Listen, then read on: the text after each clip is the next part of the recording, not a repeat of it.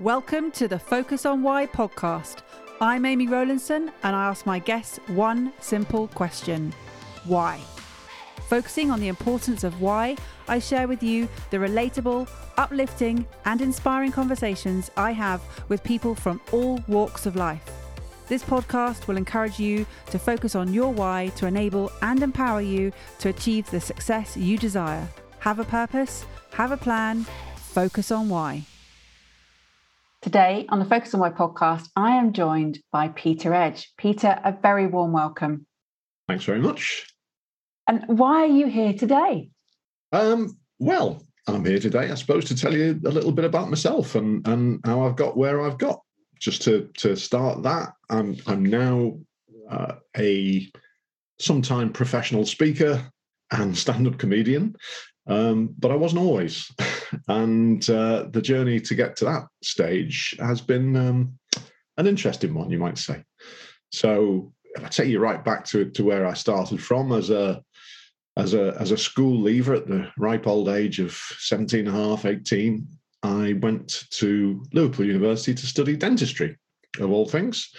I've been sort of channeled that way as a result of my, I suppose, preferred subjects in the sciences. And the school I was at was very much geared to producing professional people. So, you know, if you were doing sciences, the idea was you'd be either a vet, a doctor, or a dentist. And I wasn't clever enough to be either a doctor or a vet, so I went to do dentistry. It helped that my two elder sisters were both dentists as well. So I went studying dentistry at Liverpool. Got to the end of the first year, having had a whale of a time. Back in the days when you used to get a grant to go to university, and having been in a single-sex boys' grammar school, educated by the Irish Christian Brothers, needless to say, the freedoms of university life I found quite attractive. And they competed very successfully with the requirements to study and do exams. So it really came as no surprise that at the end of my first year, I didn't do terribly well. So having failed my exams, I resat them, passed the ones I'd failed, and failed the ones I'd already passed. So myself and dentistry parted. And I went to do what I'd always wanted to do, really, I think, in my heart, which was to become a police officer. And so I went literally straight from what they used to call the progress interview at university. And a friend of mine picked me up in his car. We drove straight to Hope Street Police Station, which was then the headquarters of Merseyside Police. I walked in the front door and said, "I'd like to join the police." And the rest, as they say, is history. So that was in the days, of course, when you could join the police quite young. So I was, 19 and a half when I joined the police in 1981. And it was a hell of a journey. I was pitched in straight away to the Toxteth riots of 1981, which was a real baptism of fire. And I remember thinking during the middle of that, I wish I'd stayed in dentistry. In fact, I always used to walk around. I had a little book in my pocket, and the anatomists would know this book. It's a book by a fellow called Alf Brodal called Cranial Nerves. And so I constantly had this in my tunic pocket, thinking that I might actually go and resit my exams again and go back. But no, I fell in love with policing. Really did. It was, for me, it was a vocation. I felt very much a sense of responsibility and duty to help people, to protect people from those in society who would take advantage of the vulnerable, and there are plenty of them out there. And that's what drove me into it, really. And as I say, I fell in love with it. I did a few years in uniform before I sort of moved into vice, plainclothes, drugs, prostitution, licensing, all the juicy stuff. And then again, more into more specialised drugs investigations in the drug squad before being promoted out, and again going through that cycle of uniform, back into plainclothes, back into the drug squad. And I was flying. I was absolutely flying. I was a bright young thing. In those days, even though I didn't have a degree, I had O-levels and A-levels. So I was considered to be educationally qualified. In fact, that's the expression that the guy at the recruitment office said when I walked into Hope Street. He said, "Oh, just hang on there a minute. The chief inspector will want to speak to you because you're educationally qualified." We have people now with PhDs. I'm not sure when I joined, you had to even be able to read and write. You just had to know someone who could. But having got in and being reasonably well educated, I flew through the ranks. And in about 1996, I was promoted to Detective Chief Inspector, which made me the youngest DCI in Merseyside Police. I had loads of allies. I had loads of people pushing for me. I had loads of people pushing me to higher rank. And at that point, there's a sort of there's a maxim in the police, really, which is that if you're going to reach chief officer level, so assistant chief constable and beyond, you should be a superintendent by the time you're 40. So I was a chief inspector by the time I was 35. That gave me 5 years to become a superintendent if I was going to be on track. And I was doing really well. I was well thought of. Again, I was being given extra work. I was being pushed. And I had some allies in headquarters who would fight my corner and take my paper into the room, if you like, to coin a phrase. And then on the 1st of October 1998, it all went horribly wrong. And I received a phone call from one of my detective superintendents who said, "Peter, I need to interview you." Well, sorry, why? Maybe I don't want to be interviewed. He said, "No, I need to interview you, and it will be under criminal caution."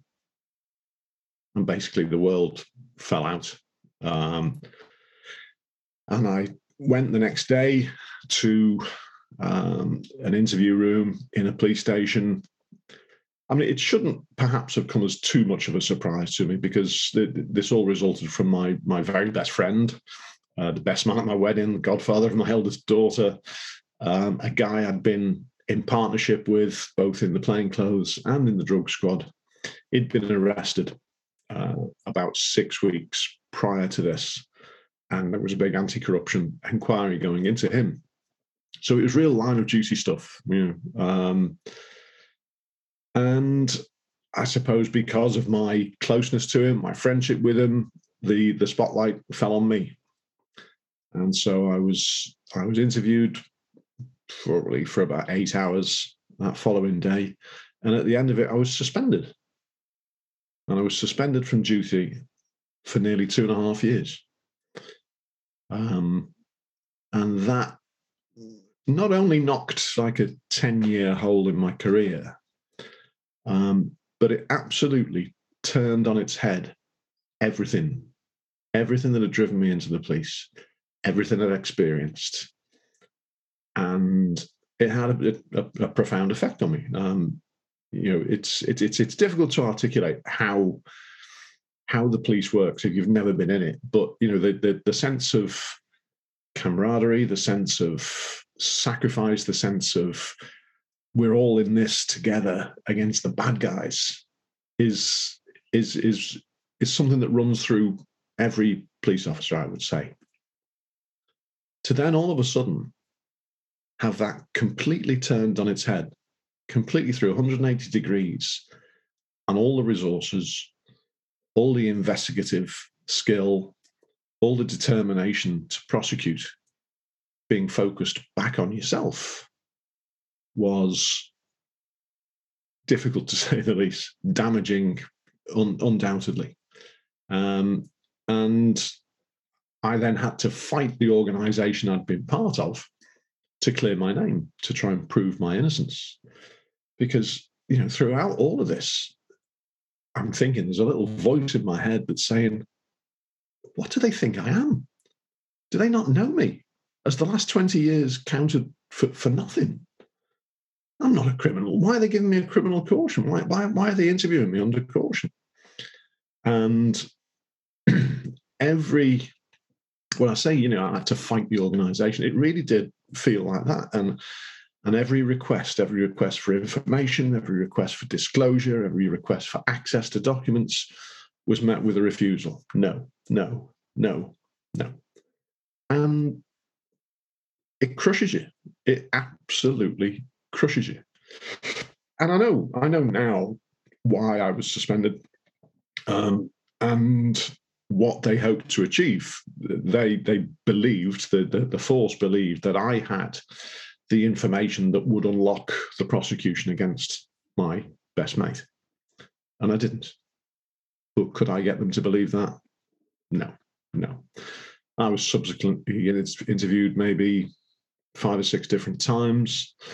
I got to the state, and this was, a lot of this was really quite, how to describe it? I think I've used the word sinister before, but it was designed, and these may have been some of the tactics that I'd used myself in previous investigations, but it was designed to put maximum pressure on me, try and force me to cave into that pressure. And, if I could have done, I probably would have done, but I didn't have what they wanted. I didn't have the information that they wanted.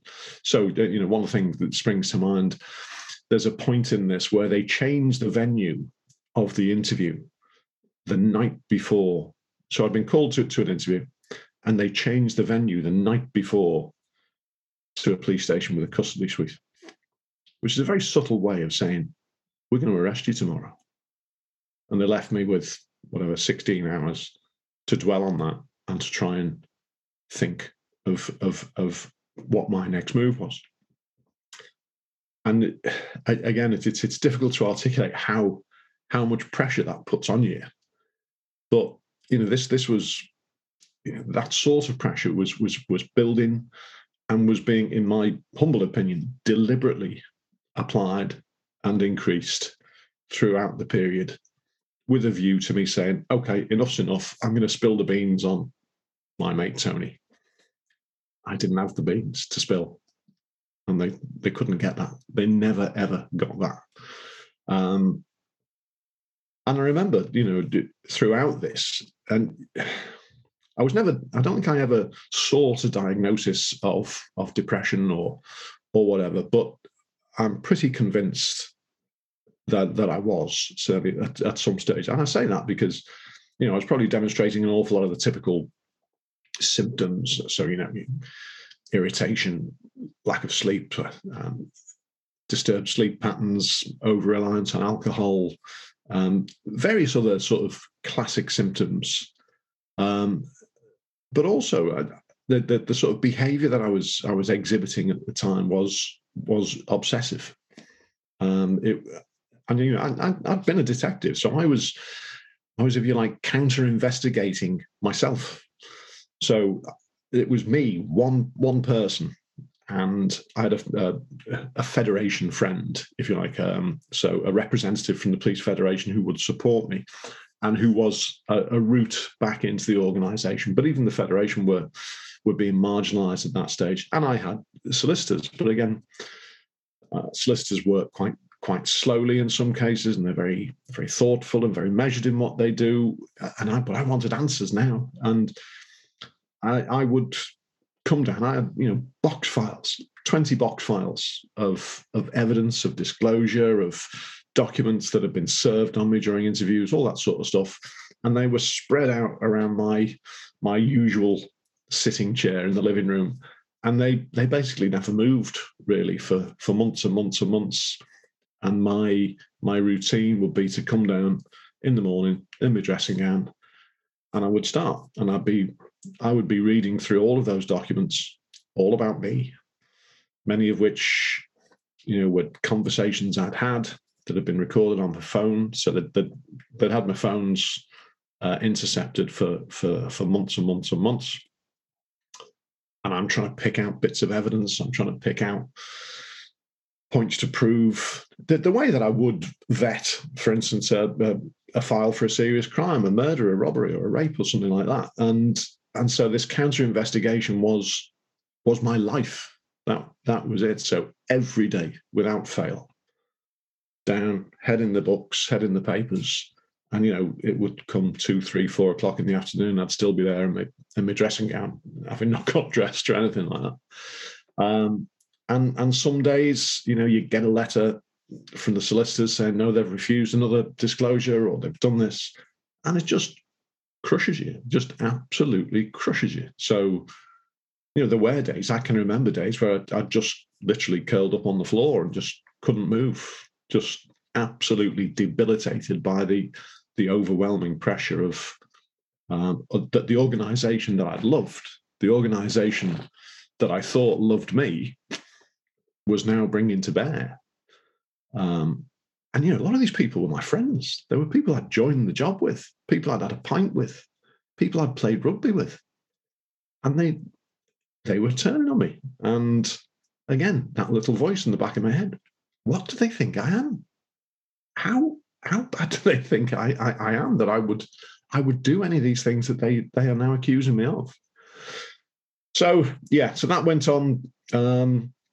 For the first 18 months of that period, it was potentially a criminal investigation. 18 months with the threat, basically, of going to prison hanging over me. And I hadn't done anything. I know everyone says that. Oh, I never did nothing. But I honestly, I knew it inside out. I knew what the allegations were inside out. And I also knew what the allegations were against my friend. So after about 18 months, the force wrote to me and said, the CPS have decided there's no case to answer. Oh, what, really? Thanks very much for that. So that was a weight off. However, we're now going to apply discipline proceedings to you. So again, another near 12 months of discipline interviews, separate disclosure over police discipline code offences, which resulted in a hearing before the chief constable in early 2001, I think it was. It may have been late 2000, I'm not sure. But I returned to work in 2001, having been reduced in rank by 1 rank. So they busted me to inspector. And that was, basically over procedural shortfalls that, strangely enough, would be exposed in most people, I think, if ever they looked.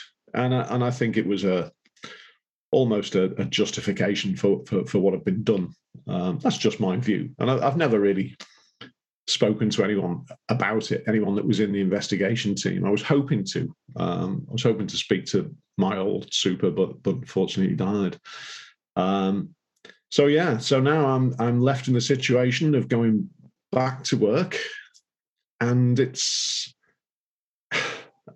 as if nothing had happened as far as the job's concerned. Not for me, because not only have I been reduced in rank, which is a huge embarrassment and a disgrace, but all those people that you there's that old adage, isn't it? Be nice to the people that you pass on the way up, because you might meet them on the way down. Well, thankfully, I think I always was, but I was meeting people on the way down again, because I'd been reduced in rank, and I was having then to sort of fight my corner and re-establish my position in the job. And as I say, there was very much an element of, well, that's all sorted then.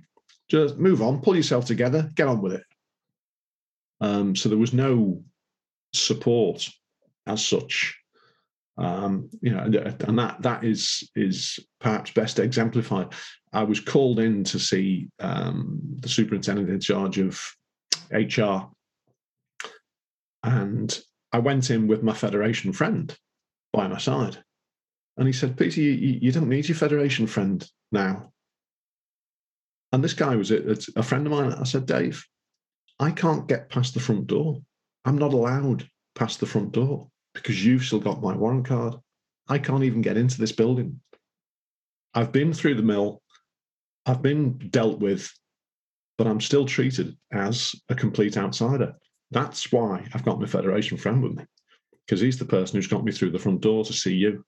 And, they just didn't even think about anything like that. So then came the business of rebuilding the career. And it's funny how many of your friends, your former allies, no longer want anything to do with you when you're tainted in any sort of way. So it was very much a case of doing it on my own. I had one or two allies left who helped out, but it's again, it's a very strange relationship that a police force has with anything about corruption. You may have seen Cressida Dick, the Commissioner of the Metropolitan Police, on the news the other night, and her words exactly represent the sort of fervour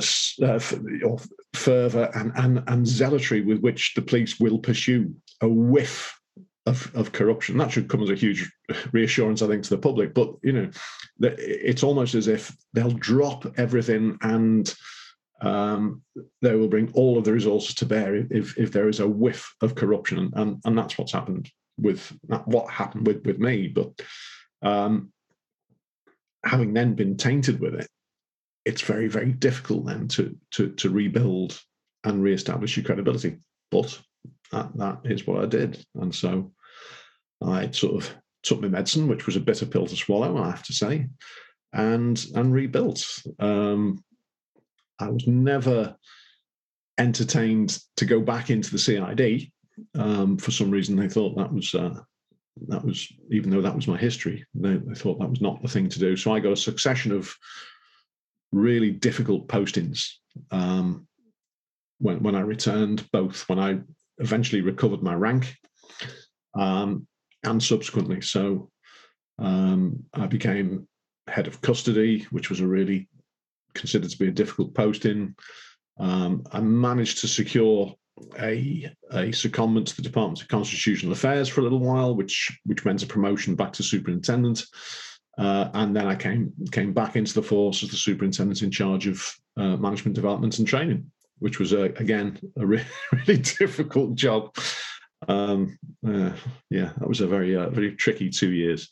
And then I was then approaching the end of my service. 30 years. You get to know in the police that there's something that happens, but you get to know when you're no longer flavour of the month. And I'd already been through that experience in spades, really, with the suspension. But you get to know, there's younger people coming through who are being pushed, who are being asked. They were now the people that I was just before I got suspended. So I finished my career looking after the policing of party conferences. So the Liberal Democrat Party conference in 2010. And the Labour Party conference later that year. Of course, the Liberal Democrat Party conference was by then a party of government because they were in coalition with the Conservatives. So, where we were in Merseyside, we'd never done that before. So that was a whole new thing. And that was really interesting. But that's the role I finished my career on. And, never say never. I look back on it now and I think about how I coped with it. And there are some sort of key elements to that, one of which is the unequivocal support of my family and the importance of having your family around you. And also one or two allies in the force. So my immediate boss, who was an amazing fella. He really was an amazing fella. He was hugely respected as a very old school, very practical, very wise bloke. And he made himself available to me basically all the time. Now, he was going to be a very, very busy fella, but he made himself available to me. He was a sounding board. He never questioned me, never really said anything about the process of the investigation. He was just there as a listener and as a supporter. And all the stuff that I was trying to do to divert myself from, the difficulties I was in, he would support. So things like going on a holiday, for instance, which was a difficult thing to plan because I had to seek permission. So he said, "No, seek your permission from me, and I'll grant it. Don't bother going to the inquiry. Seek it through me." And all of that sort of stuff took a lot of pressure off. And I'm ever thankful for him. But he was one of probably only 4 or 5 people who stuck with me. throughout that from the police side of things. So, Peter, I've been listening deeply because it's just such an incredible story. I can't imagine that many people have gone through an experience like that. No, I don't think many people do, even in the police. You know, it's not the sort of thing that happens every day. And suspension, I mean, particularly now, I mean, at the end of this, there were a lot of questions to ask of the inquiry and the investigation and the methods that they used. And the then chief constable, who was new to Merseyside, it was Norman Besserson. He asked some very, very pointed questions of the investigative team. And I think since then, suspension as a tool has reduced. The use of it has reduced significantly. So not many people get it, even in my job. But I mean, it happened to a very close friend of mine who's a doctor about 2 years ago, and she felt exactly the same way. You know, the alienation, particularly from a job that you've sacrificed so much for, you know, and all of a sudden to realize that it counts for nothing. You know, so all the, you know, the missed birthdays, the cold dinners, the 2 hours sleep before going back to court in the morning, all the sitting in dodgy, frozen observation points or on top of Liverpool Cathedral, freezing your toes off, keeping observations on, counts for nothing. Absolutely nothing. And I, you know, at the point that I was suspended, I was quite a rarity because I had never had a complaint made against me. Not even a complaint, you know, of incivility or anything, or, you know, someone getting a ticket that they thought they didn't deserve. Never had I had anything like that. So this really was from hero to zero in one fell swoop, and it was painful. And I can't imagine feeling like that for 2.5 hours, 2.5 days, 2.5 weeks, but 2.5 years to be going through that. I mean, I just don't even know how you managed to come back to an organization that had, as you said, you know, you had to fight them. You'd had to prove your worth. And this is, you said you went into the police force because you had a sense of responsibility and duty and justice. You know, there's strong justice, and yet to then be on the receiving end of such a huge injustice. Yeah. How does that work? Well, it doesn't.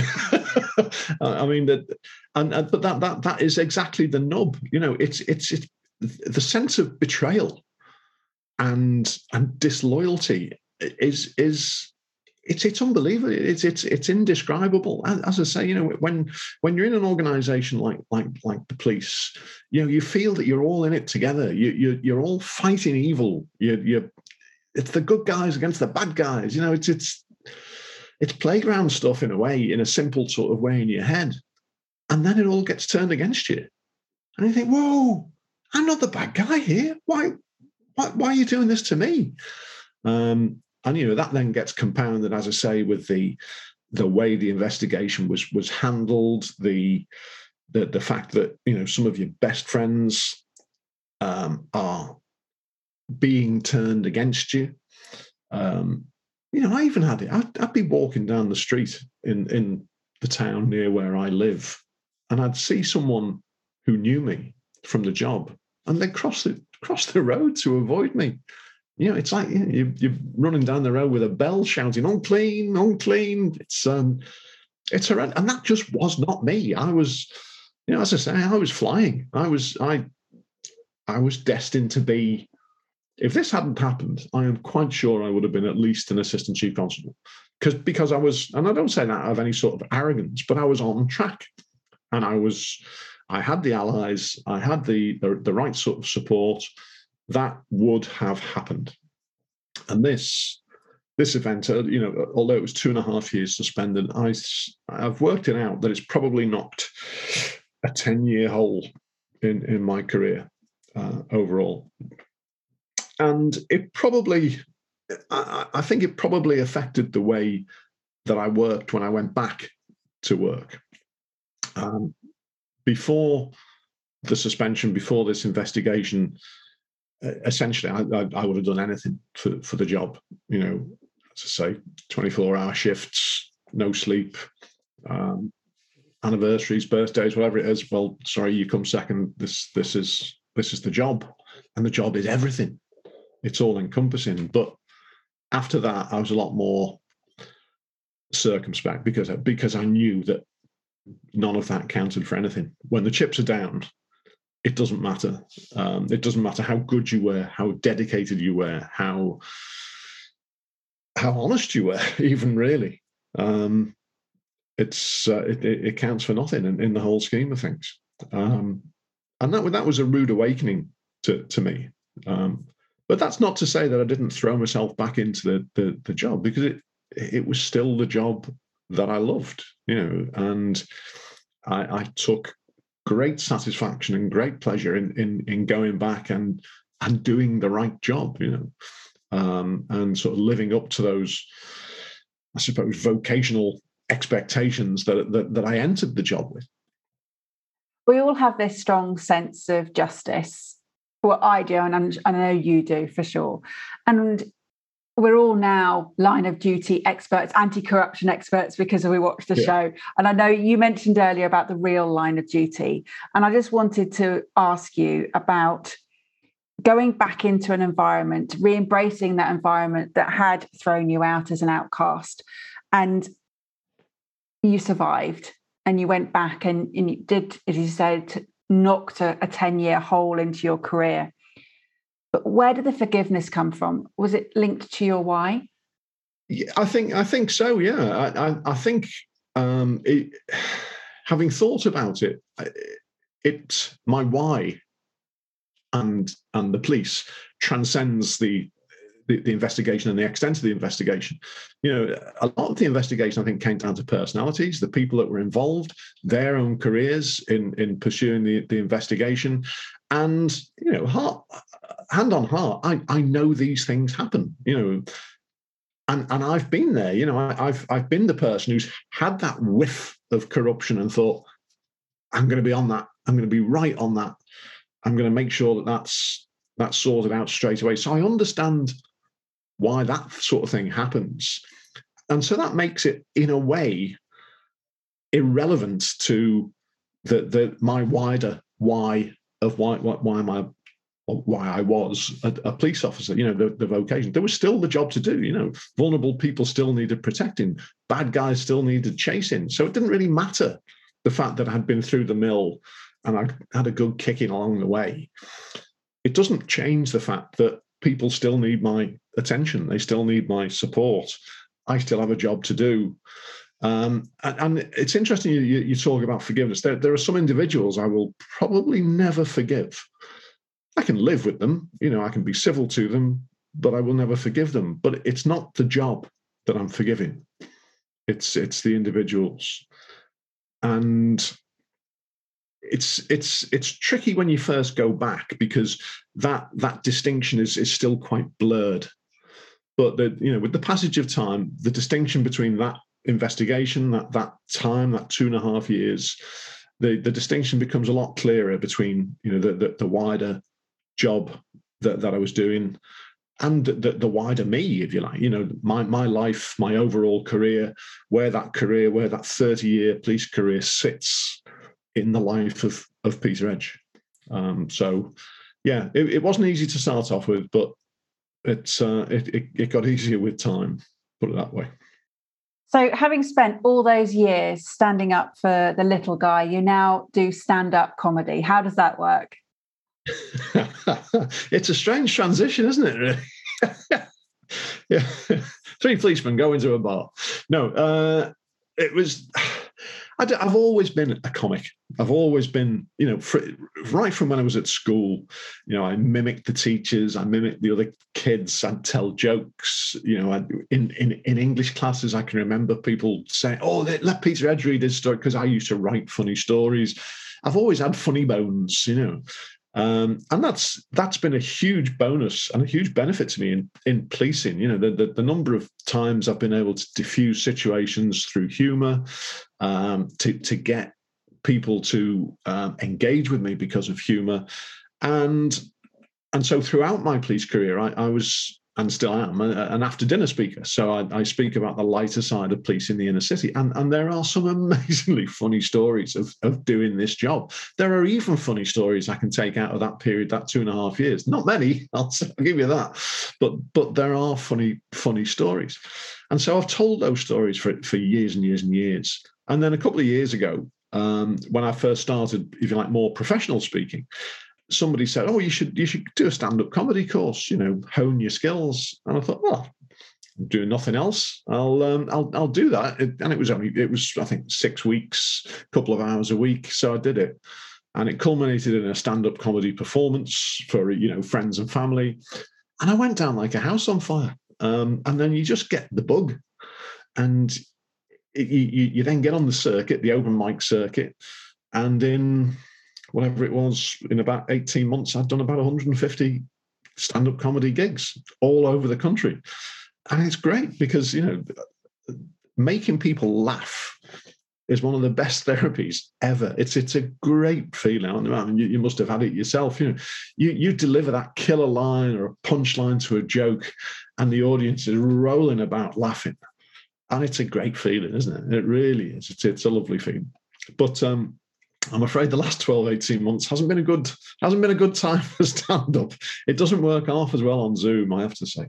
I've done a few gigs on Zoom, but it's not the same. So I'm desperate to get back on a stage in front of a live audience in a nice, dingy, dark, seedy comedy club and bang out some jokes. Well, it sounds great. And I've been on the receiving end of your jokes. We've had a few online opportunities there within the Professional Speaking Association. And yes, I can agree that you are very funny. So thank you for keeping us in good spirits over this last year and a half. It's been fantastic. Peter, you mentioned about storytelling, that you've always been able to tell great stories. What is it about that? What is it about the passing down of stories that is important to you? Well, it's funny you should say that, because I've always been intrigued by storytelling. And then when I was lucky enough, as I say, when I was in my stellar phase of my career, when I actually had a career, I won a scholarship to go to university. And so for 3 years, I went and studied full-time at Liverpool University, and I did psychology and communication studies. And one of the things about the communication studies was about the importance of myth and storytelling as a medium of cultural reference and transport, really. And that has always intrigued me. And it's informed very much one of the things that I speak about now, which is lost knowledge.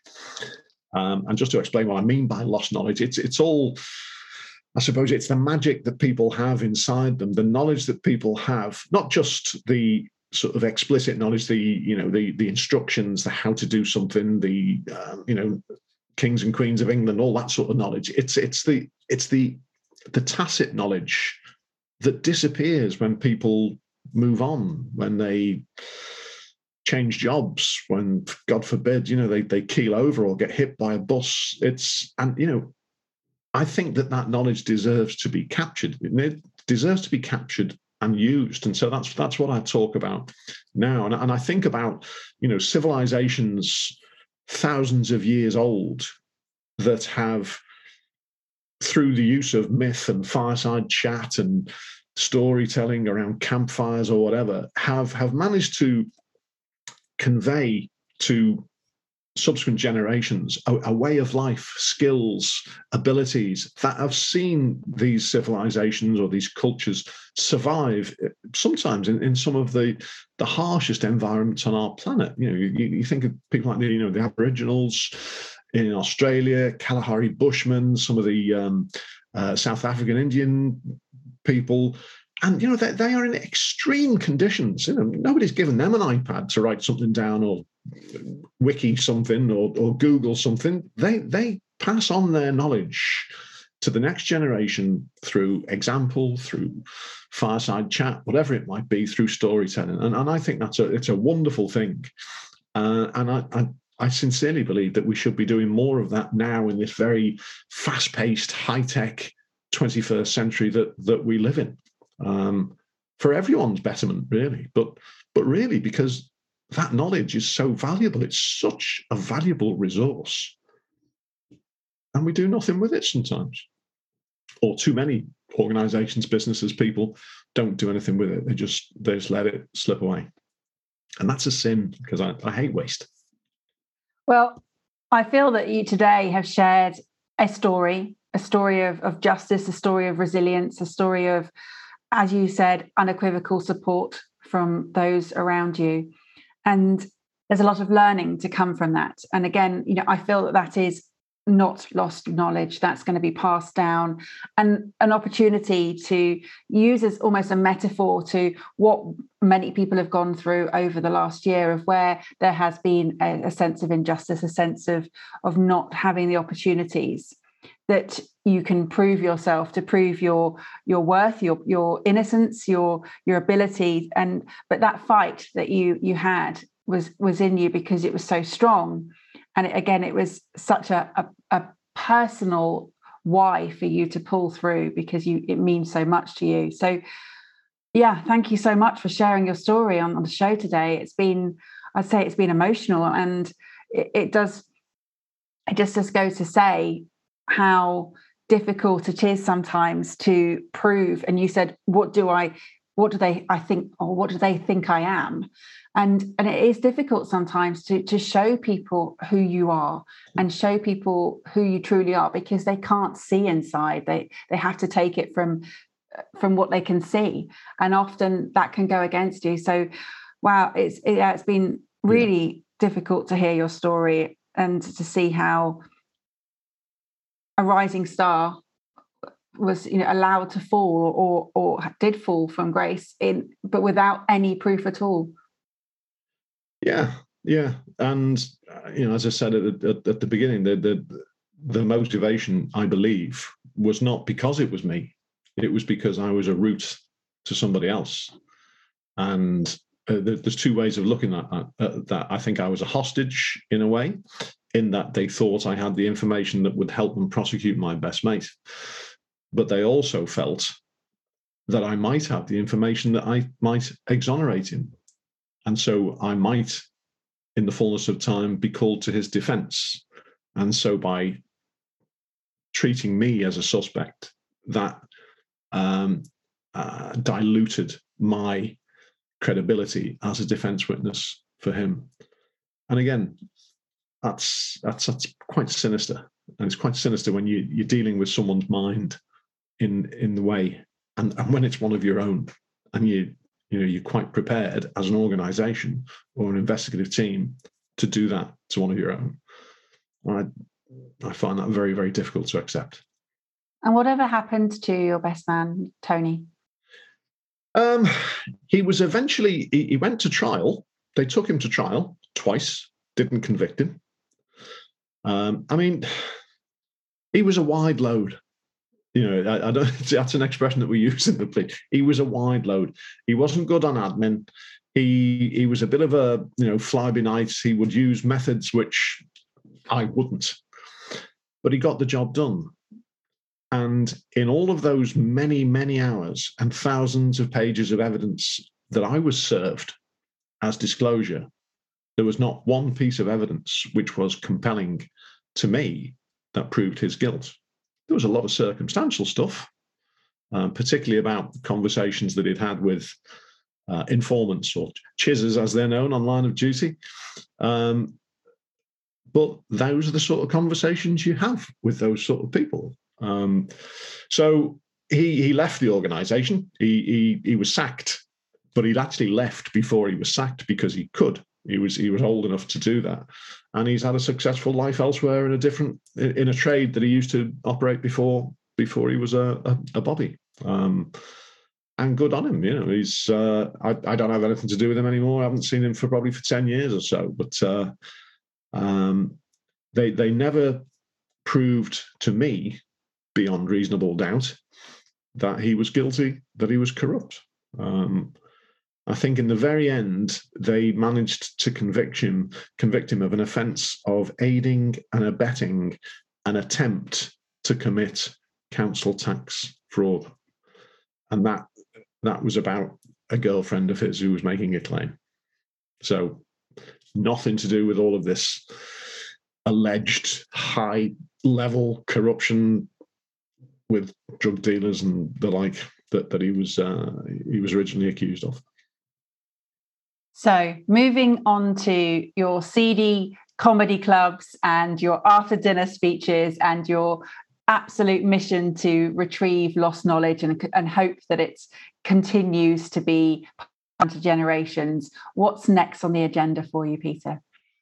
Well, who's to say? There's a number of things I'm doing at the minute. I'm one of those. I'm a bit like a dog chasing squirrels. I just see something like, oh, squirrel. I'm going to have a go at that. So I'm in the process of writing a book, even though it's slowed down a little bit at the moment. And that's a book about, it's a lifestyle book for youngsters destined for university. And it's going to be called something like The Survival Guide for Students. And I know you know about it. But it's things like, how do you shop? How do you budget? How do you make the most of your leftovers? So kids going to university who've never had a domestic science or a home economics lesson, as they used to call them, and have got really no idea how to boil an egg. Just a handy little reference book that gives us some tips on how to do some of the basic things. There'll be a couple of recipes in there, but it's not a cookbook. It's more of a lifestyle book, a common sense guide. So there's that. I'm hoping that if international travel ever opens up the sort of freedom that I'd previously enjoyed, I will go and walk another Camino. I've walked three Camino de Santiago's by 3 different routes. The last 2 of which featured in my Camino Plodcast, because I'd made some sound recordings along the way, and I'd love to do that again and do a different route again, and probably make more recordings and make them into a walking podcast like that. The lost knowledge talk and that sort of direction, I'm still putting out there and trying to get some traction on, still trying to get some interest. But again, it's one of those really frustrating subjects that people, I don't think, really appreciate how important it is until they've suffered the effects of it. So it's very much it's a preventative talk in a way, and so trying to tell people what the benefits of it are is difficult. It's difficult to convince them, but I'm still working on that. I'm putting a lot of stuff out on LinkedIn about that, just in little short videos to explain some of the key points. Comedy, I can't wait for the comedy clubs to properly open up again, and so I can get on with that. And the sort of the golden thread that runs through it all is the after dinner speaking and emceeing compere work. I've just got my first post lockdown confirmed after dinner gig, but that's for April 2022. I'm hoping that there are going to be a few more coming to the diary between now and then. But life's good. I'm very, very fortunate. I've got 3 beautiful daughters, 2 absolutely gorgeous grandsons. They take a lot of my time. I've got a couple of motorbikes, a couple of push bikes. What more could you want in life, And don't forget to mention the wife there, Peter. Well, there is that. Yes. Yeah. I did mention it before. You did. So, Peter, it's been an absolute pleasure having you on the show. Thank you so much for sharing why you do what you do. And do you have a way that people can get hold of you, Peter? Yeah, well, I've got a website which is just in the process of being redeveloped, which is it's just peteredge.net. So www.peteredge.net, or you could just Google Peter Edge Speaking. I'm on LinkedIn. So just search for Peter Edge. I think there's a couple of us on LinkedIn, but I'm the one with the bow tie and the badge. You can email me at peteredge@sky.com, and by all means listen to the Camino Plodcast. So there's 2 on there, one from the Camino Primitivo and one from the Camino Portugues, and they're only usually about 10 or 15 minutes. So it's just a couple of minutes of me rambling on about what I'm doing in Spain, sometimes under the influence of excellent Spanish red wine, and sometimes not. Sometimes completely sober and blowing for tugs as I'm walking up a hill in Spain somewhere. They're great fun. I really enjoy listening to them. I described it as an all-round experience, because you do have all of that wonderful sound. You've got the crashing of the waves, or the lorries that are rattling past you, and it's fantastic. It really is an experience. So, and I love the play on words for a podcast. It's brilliant. So well done on that. Yeah, the PC podcast. Yeah. Oh well. It's brilliant. Peter, thank you so much for coming on the show. Do you have some final words for the audience, please? Well, I suppose that the one thing I'd say, that there was something that was said to me by a colleague of mine in my darkest moments in that very, very dark 2.5 years. And he's a real wag, this guy. But it actually does sum up a little bit of it, because he came in and he said to me, you know what? Today's news, tomorrow's chip papers. And yeah, it sounds flippant, but actually I took quite a lot of solace in that, because strangely enough, no matter what you suffer, no matter what happens, people will only remember it for so long. And it's past. Everything is history. Every time, every photograph is history. It's in the past. The future is what's important. And even if you've been right down, like me, lying on the floor, curled up, overwhelmed, there's light at the end of the tunnel. You've just got to find it. You've just got to push towards it and keep pushing towards it. Thank you for listening to the Focus on Why podcast. I'm Amy Rowlandson, and if you've enjoyed this episode, please leave me a 5-star Apple Podcast review. Connect with me on LinkedIn, Instagram and Facebook, and become a member of my inspiring, uplifting and positive Focus on Why Facebook group. I help people to focus on their why with clarity, uniting their passion with their purpose with a plan, to create the life they truly desire. If you would like me to help you focus on your why, then please book a free 20-minute coaching call via calendly.com/Amy Rowlandson. And if you haven't already, please sign up for the Friday Focus weekly newsletter via my website, amyrowlandson.com. Have a purpose, have a plan, focus on why.